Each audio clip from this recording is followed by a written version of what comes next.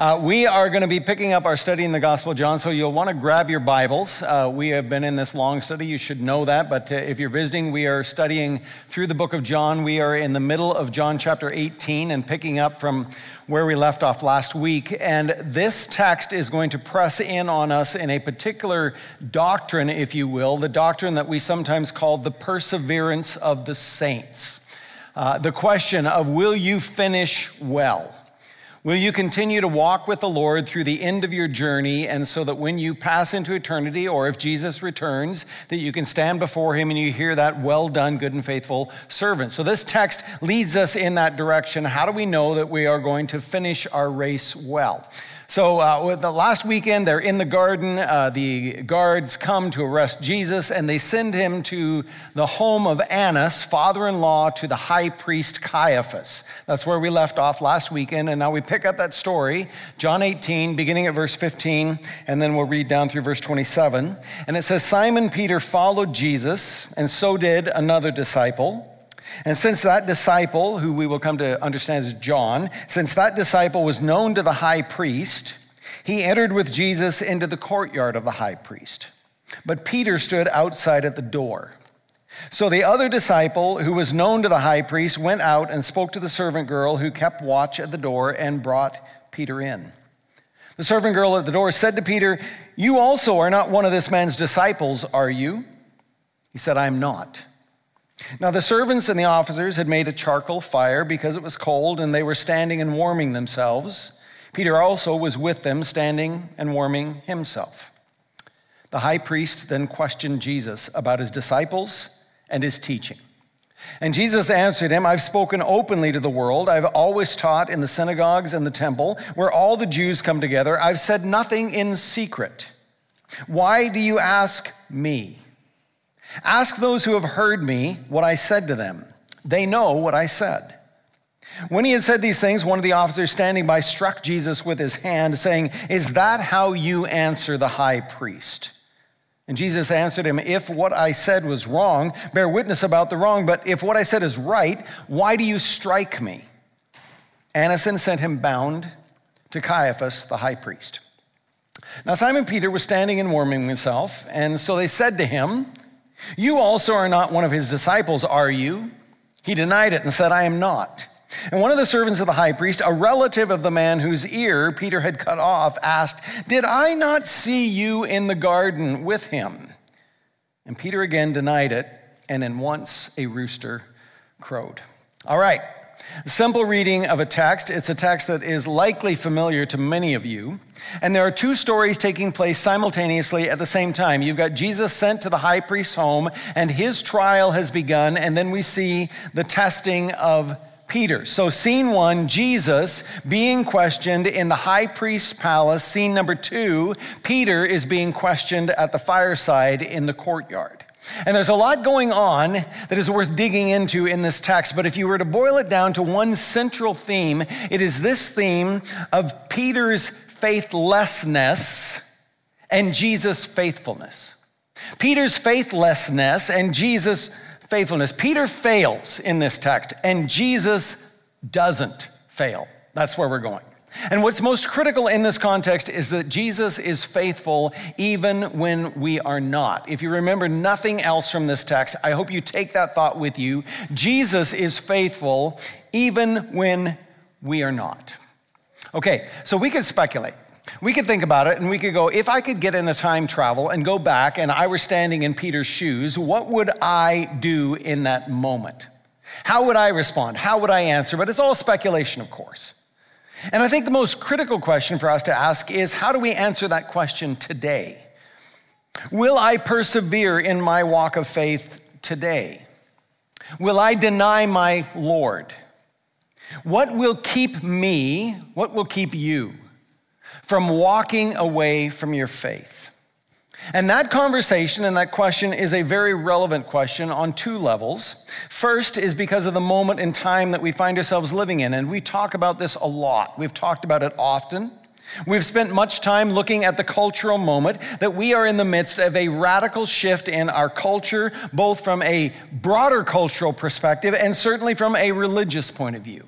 That we are living in the midst of what sociologists are telling us is the most rapid decline in church attendance and in faith adherence that has ever happened in North American history. The last 25 years has been a dramatic exodus from the church. And in US and Canadian census data would tell us this, that the fastest growing religious demographic in North America is that is called the no religious affiliation, or simply they label it the nuns, not N-U-N-S, the nuns with a habit on their head, but the nuns, N-O-N-E-S. They claim to have no religious affiliation. So if you want to dig into this stuff, if you get into stats and data, just get on StatsCan website. And they type in religious affiliation, and there is a ton of information on there based on the 2021 census here in Canada. But one of those infographics on the screen will show you the farther west you get in Canada, the more secular our culture gets. So you will see there on the West Coast, that beautiful place called British Columbia, that we now live with a majority population. 52% of residents in British Columbia now say they have no religious affiliation. They would declare themselves to be nuns. Now, secondly, dive deeper into that first level, that most of those nuns, when you start looking at their life, actually have a faith background. This is what's interesting. Now, for those under age maybe 25 or 30, that may not be the case. There is a new generation being raised outside the church. Parents who do not tell their children about the Lord. No Sunday school, no day camp, no memories like that. And so for that younger generation, there are some who are truly nuns. They have never heard the gospel. Illustration of this, a public school teacher talks to me just about a month ago and shares with me that in her over 20 years of teaching in the public system, she has made it a habit at Christmas to ask her elementary students, do you know what Christmas is about? So this year in her elementary classroom, she asked the question of 18 students. Does anyone in the room know what Christmas is about? And only one student of the 18 knew that Christmas had something to do with Jesus. When she asked the question, how do you know this? Well, Grandma and Grandpa told me about it. So that generation may have never heard, but anybody over age 30 and upwards, the vast majority of those who claim to be nuns actually have some bit of a Christian memory. Either Sunday school or a day camp, their parents or their grandparents went to church. They probably said prayers at mealtime or at bedtime. They maybe showed up at Christmas or Easter, but now they no longer claim to believe. They are not just nuns, but they are dones. Been there, done that, tried it, want nothing to do with it. Walked away. And why does this matter? And why should we care? Well, because of the many warnings that we have in Scripture, and so I'll put one of Jesus' most shocking words on the screen when he says, everyone who acknowledges me before men, I will also acknowledge before my Father who's in heaven. But whoever denies me before men, I will also deny before my Father who is in heaven. Sober words. Hebrews 3 gives us a similar warning. Take care, brothers, take care, sisters, lest there be in any of you an evil, unbelieving heart, and look at this phrase, leading you to fall away from your Lord, from the living God. We have come to share in Christ if indeed we hold our original confidence firm to the end. Now, you know this as well as I do, that there are many, many famous stories of people who have walked away from their faith. A generation ago, one of Billy Graham's best friends back in the early years was a guy named Charles Templeton. And we are told that Templeton actually was a better evangelist than Billy Graham was, that he was a more fluent speaker, he was more thought on his feet really quickly, and he had large crowds following until he had a crisis of faith. And before he died in his senior years, he wrote his spiritual autobiography, basically a deconstruction story called Farewell to God. And in our generation, there are many, many famous people who are walking away from their faith. We'll put 4 pictures on the screen. These are faces that you probably know their names. Joshua Harris, who was the senior pastor of Sovereign Grace Church, who wrote a best-selling book, I Kissed Dating Goodbye, who is famous for his podcasts and his preaching, who has walked away from the faith. Abraham Piper, John Piper's son. Gungor, the musical team, and Rhett and Link, the comedy team. And they would call themselves by various names, ex-evangelicals, deconstructionists. In fact, if you look at your Instagram feed and go to hashtag deconstruction, you will find over 400,000 posts as of last month. This is a massive number of people. And as a pastor, I can tell you this, that as church leaders, as pastors, as elders, as care group leaders, as leaders in the church, that one of the greatest burdens that we share is that our people would persevere, that they would hold fast to the end. John will write 3 other short letters at the end of the New Testament. In 3 John verse 4, he says this, I have no greater joy than to hear that my children are walking in the truth. And so I'll share it with you. You know, as a church leader, we get to witness the greatest and the best celebrations in people's spiritual journeys. We get an inside front row seat to seeing people coming to faith in Christ, praying prayers of salvation, turning their lives over to the Lord. We get to be there when they go through the waters of baptism and we hear their personal testimonies of how Jesus has changed their life. We get to stand at the altar as a young man and a young woman pledge themselves to one another in Christian marriage. We later years, if God blesses with children, stand with them as they dedicate those kids to the Lord. We get to walk with families in good times and in bad times. We get as elders to pray with people and anoint them with oil, prayers of healing as they come to pray with the elders. We eventually stand at the graveside with families who have a dear old saint who walks faithfully with the Lord, and we are celebrating a life well lived, saying we know where this individual is. They were rock solid in their faith. What a joy it is. But we also get a front row seat when those stories are reversed. When people walk away, when people say, I no longer believe what I used to believe, my theology has changed, I have questions about the Bible, I have questions about God, I have questions about the church. When people choose a moral pathway that takes them away from God's people, when people walk away from the vows that they have made to the church or to their family, when people choose a pathway that you can see is ultimately destructive to their lives and yet they are determined to walk that pathway, we also have a front row seat to those kind of conversations. And why this text matters is that more and more people are saying, I no longer believe.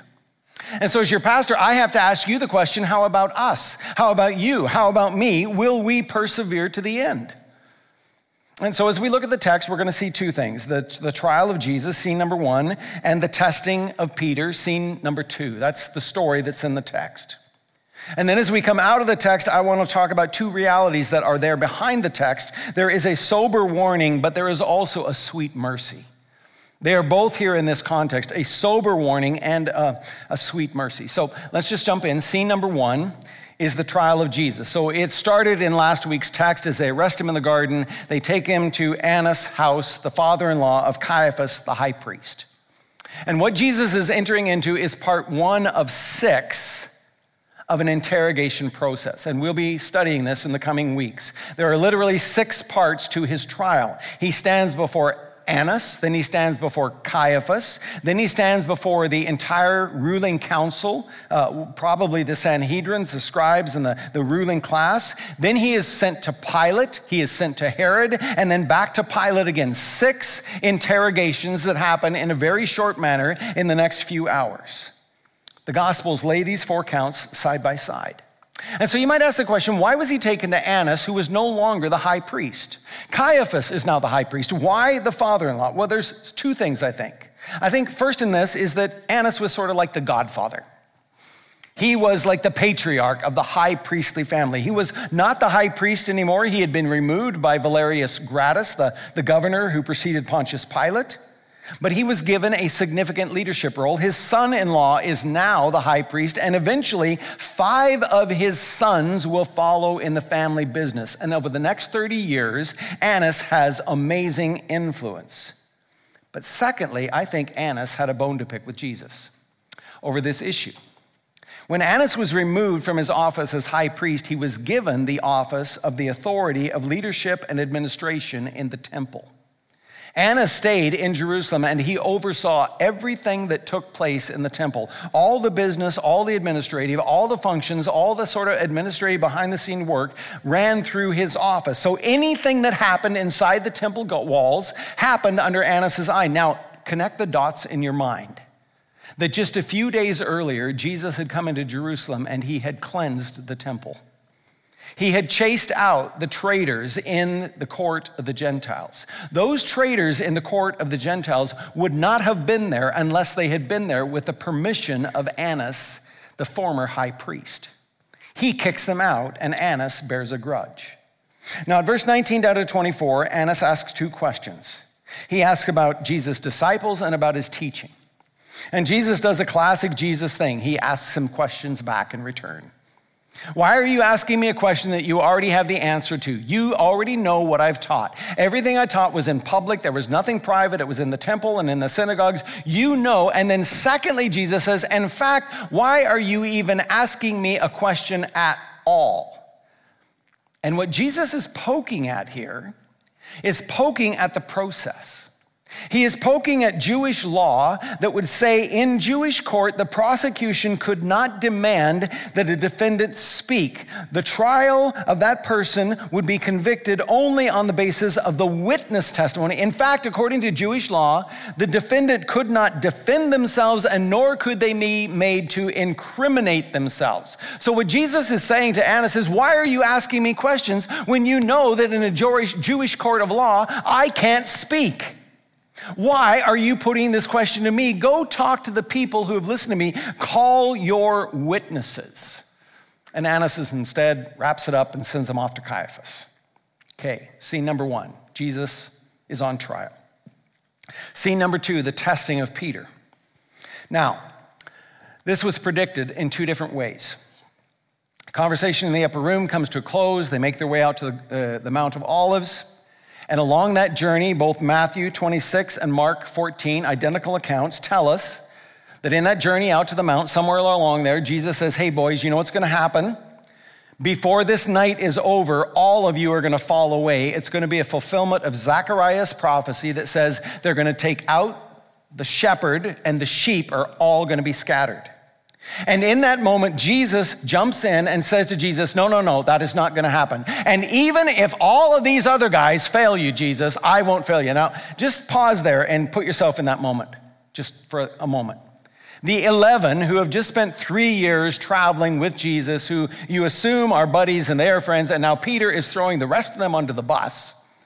And basically saying, even if all these other guys fail you, Jesus, I will never fail you. I love you more than these guys love you. I am with you to the end. And Jesus says, you know what? You're all going to deny me before the coming of the morning dawn. Luke 22 gives us a little bit more detail. Another conversation that has happened earlier in the evening. There's an argument at the table, who's greatest. Jesus gets up and he washes their feet, and then somewhere in the conversation that follows, he turns to Simon and he says this, Luke 22, Simon, Simon, behold, Satan has demanded to have you that he might sift you like wheat. But I have prayed for you that your faith may not fail. And when you've turned again, strengthen your brothers. Okay, sifting, which was done by hand in those days, what today we would call winnowing or threshing. And in our day, if you have spent any time on the family farm out on the prairies, if you have followed the combine harvesters, if you have seen it on television or you've seen it in person, you will know that in a matter of just moments, the harvester goes through the field, cuts, beats, and cleans that wheat, and all of the chaff blows out the back of the harvester, and the clean wheat drops because it's heavier down into the storage bin in the bottom of the harvester in just a matter of a few moments. But it was a labor-intensive process of cutting the wheat and beating it and loosening the chaff and then tossing it in the air so that the chaff would blow away and the heavier wheat would land. And what Jesus is saying is, Peter, Satan wants to cut you down. He wants to beat you. He wants to throw you in the air, and he wants to see what you're made of. And our text tells it how it happens. All the disciples flee. Peter and John obviously turn around and begin to follow from a distance. John is somehow known to the high priest and he gets into the courtyard, but Peter's outside. So sometime later, John goes down to the gate, talks to the girl at the gate and said, hey, can you let my buddy in? Now, here's an interesting comment. I think that the first question is likely an innocent question. It's the girl at the gate. John is already inside. They know that John is with Jesus. John is known to the high priest. Interesting rabbit trail we could go on there. But he goes down, he says, hey, can you let my buddy in? So by implication, if you're with Jesus and this is your buddy must be Jesus as well. I think the girl was just saying, oh, so you're one of Jesus' followers too. I don't think it was an accusation as much as it was, you're with him too. And Peter's like, no, I'm not. Peter goes and he stands at the fire. Now, put yourself in the moment. It's dark. You've been around a fire before. You know it's not bright light. It's flickering. Faces are coming and going, and in the midst of that, they recognize this guy doesn't fit in. He's not a soldier. He's not one of the temple guards. He's not dressed as a household servant. He looks like a fisherman. Maybe he smells like fish. I don't know. He stands out for some reason, and they're like, hey, who are you? Are you one of his followers? No, I'm not. And then finally, later on, again, in that flickering firelight, a relative of Malchus, whose ear was cut off, is looking back in his mind to the garden with the torches and the lights and that face in the garden, swinging a sword. And he's like, aren't you that guy? Aren't you the guy that we saw in the garden swinging his sword, the one who cut off my cousin's ear? Isn't that you? And Peter loses his cool. He curses, I don't know the man, and cue the rooster. Okay, now for most of you in this room, you know how the story ends. It's a pretty well-known story. We know the story of Peter's life, that Peter was one of the first men called to follow Jesus. His brother Andrew comes and finds him, says, we found the Messiah.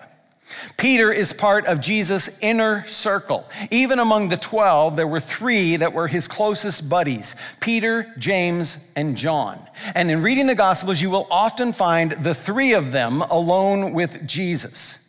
Peter was a bull in the china shop. Peter was loud. Peter was boisterous. Peter spoke before he thought. Think Freddie, and you have Peter. Peter, who gets out of the boat to walk on the water. Peter will also go on to be one of the most important, prominent leaders in the early church. It was Peter, the fiery preaching of Peter on Pentecost Sunday that 3,000 people respond to, go through the waters of baptism, and are added to the church. It is Peter who just a few weeks later will take the gospel to the Romans. He will go to Cornelius' house, a Roman centurion, the Romans who have just crucified his Savior, and now Peter is going into enemy territory, into a Roman centurion's house, taking the gospel to the Romans. Peter would go on to write 2 epistles at the end of the New Testament to the elect exiles, encouraging them, encouraging us to stand strong even though we face fiery trials. So you look at that, you know this about Peter's life, and you're like, okay, what was happening with Peter then in this moment? In this moment of weakness, it doesn't seem to fit with this man that we would think would stand tall. Peter fails. And secondly, how do we get around that truth? That seems to be so very clear that Jesus had said, if you deny me before men, I will deny you before my Father.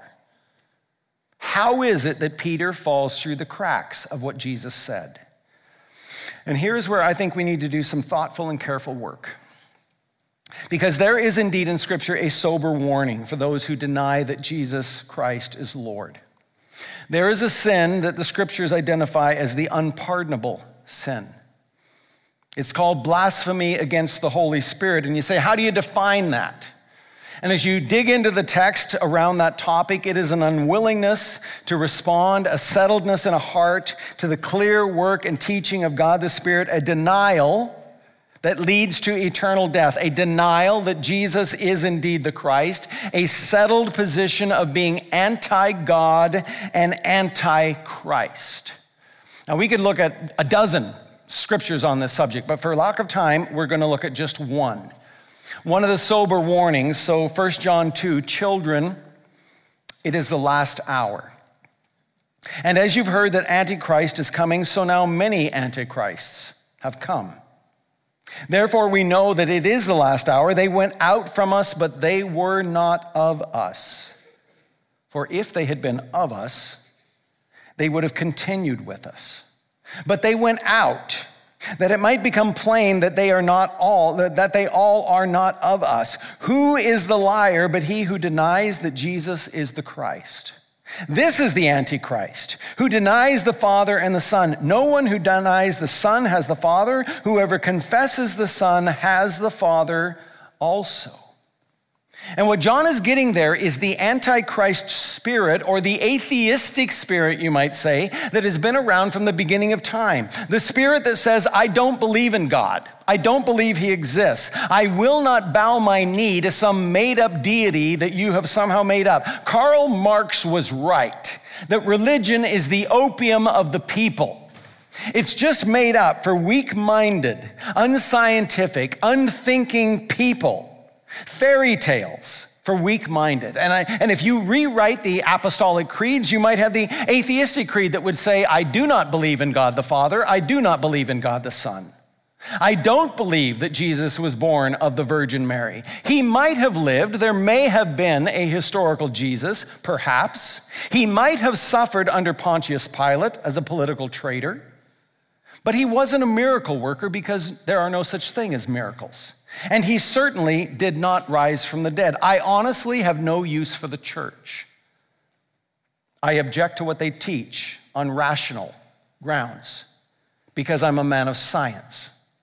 I object to the church on emotional grounds because I have found Christians to be hurtful and judgmental. I object to the church on moral grounds because the morals of the Bible are repressive and offensive. The bottom line is this: I don't find your faith to be true. I don't find it to be good. I don't find it to be safe. I do not believe in your God. And Romans 1 puts it pretty succinctly, that the knowledge of God is actually a universal thing. That it has come to be known to us through the universe, through creation, and it has come to be known to us through the human heart, through the conscience, through the moral code that is written in each and every human heart. But human nature has pushed back against the knowledge of God. And Romans 1 puts it this way: for what can be known about God is plain to them, because God has shown it to them. Although they knew God, they did not honor him as God or give thanks to him. They became futile in their thinking, and their foolish hearts are darkened. They exchanged the glory of the immortal God for images. They exchanged the truth about God for a lie. That text is a damning commentary, where all this evidence for God that is needed is written in the code of the universe, in creation itself. Intelligent design is all over the map. It is stamped in the DNA of the human soul, the moral code of right and wrong that is deep within each one of us, a sense of justice, of good, bad, good, and evil. And we choose instead to shake our fist at God, to walk away and to say, I don't believe, I don't believe, I don't believe. Get away, get away, get away. And eventually God says, have it your way. And in the text it says 3 times, God gave them over. God gave them over. God gave them over. So there is indeed a denial that leads to death. But we don't end there, praise God. I want to suggest that what Peter did in this text is not that kind of denial. Now remember that Peter had already made 2 great confessions. Remember in Matthew 16, Jesus asks the disciples, who do people say that I am?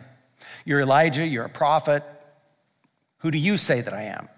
You're the Christ, the Son of the living God. And Jesus responds, Peter, you've got it right. And on that rock, on that statement, on that confession that you have just made, Jesus Christ is the living God. He is the cornerstone. He is the foundation. On this rock of revelation, I am going to build my church. Jesus is the Christ. You've got it right, Peter.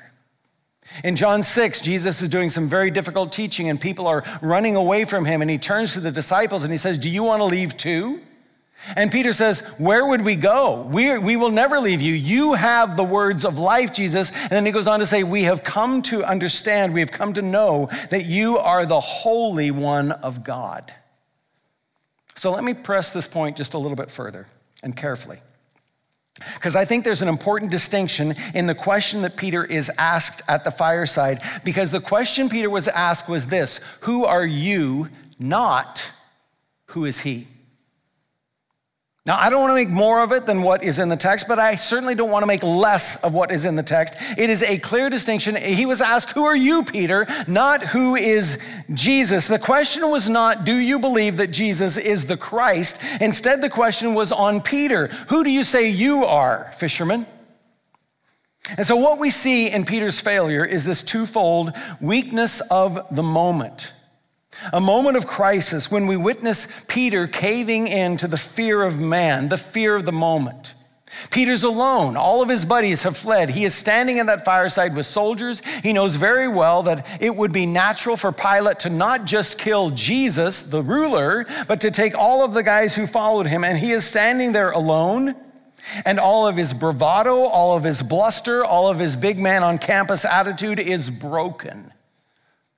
And there is a sweet mercy here. Jesus knows what is going on with Peter. He knows that Peter's self-sufficiency has to be killed. He knows that Peter has to face the shameful weakness in his heart so that he can become, through Christ and Christ alone, strong. And so we see not predominantly Peter's weakness in this text, but what we see predominantly undergirding it is Jesus' mercy. Peter is unfaithful. He is, but Jesus is not unfaithful. Peter denies Jesus, but Jesus doesn't deny Peter. Are you following with me? And so we know when he denies that third time, and Luke 22 tells us this, verse 61, and the Lord turned and looked at Peter. Out the door, out the window of that interrogation room, he's out in the courtyard and their eyes catch. And you're like, how would we know that? Only Jesus and only Peter knew that that exchange had happened. If Luke writes it down, it must be because Peter shared that story with him. And in that honor-shame culture of the first century, there is no way that a man would dishonor himself unless he was giving honor to a greater one. If he was saying, in that moment when I was at my worst, Jesus did not forsake me. You see, Peter needed to die.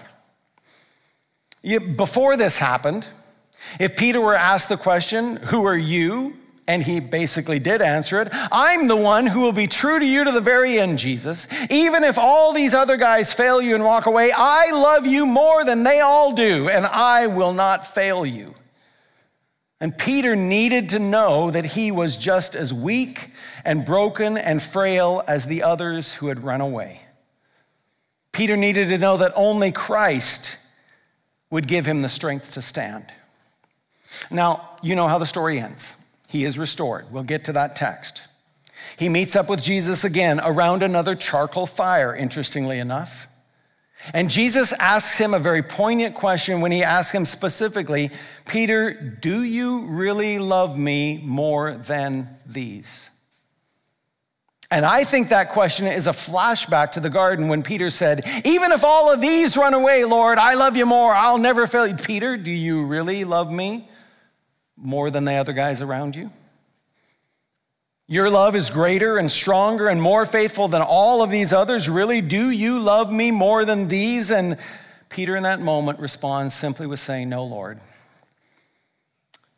I just love you, period. The bravado is gone. The bluster is gone. The posturing and the positioning is gone. Because Peter has seen himself for who he really is. A weak, sin-sick, fearful of man person. Jesus loves me, this I know, for the Bible tells me so. Little ones to him belong. They are weak. But he is strong. You see, when we lift up out of the weeds of this story to the greater story of the Bible, the sober warning is there. Philippians 2 tells us that there is coming a day when every knee that has ever lived in every generation, in every continent, every language, every knee is going to bow before him. Some will bow before him as their Savior and Lord, and others will bow before him as their judge. But make no mistake, every knee will bow. But do you see the sweet mercy in this text? Because what Jesus is saying to Peter in advance, you know what? Satan wants to sift you like wheat. Satan wants to run you over with the combine harvester. He wants you to go through the gears. He wants to pound all that chaff off. He wants to see if you're the real thing. But I've prayed for you, and when you come through this, Notice the promise. When you come through this, you're going to be more useful. And each one of us in our own context and in our own ways are going to be called upon to give testimony as to who Jesus is. And so let me just ask you 3 questions and then we're done. And the first and the most important is this. Have you come to understand and to embrace who Jesus claimed to be? Do you know that Jehovah God decided to take on human flesh and to walk among us? That he came on a mission to do something for us that we could not do for ourselves? That he lived a sinless life that we could not live, and that he willingly laid that life down to satisfy the justice of God, that an innocent one would be punished on the behalf of the guilty ones?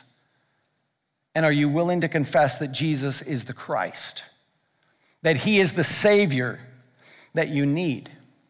But secondly, and connected to that first, is the response to that declaration, that confession from your lips. Are you also willing to follow him? Because Jesus said, no one can be my disciple unless he deny himself, take up his cross, follow me. And that profession of faith that rolls off our lips, Jesus is the Christ, has to be followed up with a life of surrender that is being transformed. Is there evidence in your life, the fruit of the Spirit, that God has done and is doing a good sanctifying work? Are you willing to confess Jesus not just as Savior, but Jesus as Lord of your life? And finally, do you see the sweet mercy in the story? Because we need it. That even in our failures, Jesus remains faithful to his work in our lives. We might have a moment of weakness, but he doesn't give up on us. And there are so many promises along these lines. Let me give you just one. 2 Timothy 2, Paul is writing, this is a trustworthy saying. If we've died with him, we'll also live with him. If we endure, we'll reign with him. And then this statement, this sober warning, if we deny him, he will deny us. But then look at this next promise. And if we're faithless, he remains faithful, for he cannot deny himself. He stays faithful even when we're faithless. In other words, if the Lord has set his affections on you, he is going to finish the work. He has you in his eyes. He has you in his love. He has called you. He has set his love on you. And he is going to carry it out even if we are faithless. He's faithful because he will not deny his work in our life. Amen? And so we're celebrating at all of our sites this week, and we're celebrating communion. And as we come to this table, it is a better reminder, what better reminder for us, that in our failures and in our weaknesses, our sins are plunged into the grace of God. That it is, in fact, precisely because of our weaknesses, our failure, and our sin, that his body was broken and his blood was shed. And thank God that Peter is not the hero in this story. Because there's a little bit of Peter in every one of us. But there's one who's able to keep us. And so maybe today you need this assurance. I don't know what's going on in your life, but I know that every time we gather, maybe you find yourself where Peter found himself, up against a fire. Maybe you've given in to the fear of men. And as you see Peter's story, that there's no failure so great that God's grace cannot take us back. And it is Jesus' faithful obedience that saves us, not mine or not yours. That when we've been tested, when Satan has sifted us, and when you return, Jesus said, you'll be useful again. You see, Jesus is more concerned with our perseverance than we are. So we got to close the message. But if you have failed, my friend, the invitation is open. Return to the Lord. Maybe this weekend it's time. Maybe you've actually been walking away for a long time. Maybe you came this weekend even thinking, I'm not sure that I believe this anymore. Maybe it's time to wander off. I would beg of you, I would plead with you, turn back. Turn back. Because what Jesus is saying is, I am able to keep you. I am able to make you strong. I am able to give you everything that you will need to be strong in the strength of the Lord. Little ones to him belong. They are weak. He is strong. Let me pray for you. So, Lord, as we come to the communion table, as we celebrate what you did for us, and as we remember in these symbols, the covenant of your love toward us, May you remind us, Lord, that thank God our salvation is not on us, that our salvation is on the finished work of Jesus, that you have done everything that needs to be done, and that, Father, you can handle our failures, that you see us in our moment of weakness, and as you looked Peter in the eye, you look us in the eye, and you know that when Satan has sifted us and we turn again, we are useful, we are strong in you. And so, Lord, I pray for brothers and sisters who maybe even this weekend need to turn back to you, who have wandered or drifted away. Lord, may they turn, may they experience the sweet mercy of Jesus. May we celebrate that restorative grace that you pour out on us. And we give you our lives for your glory, for our joy. In Jesus' name, amen.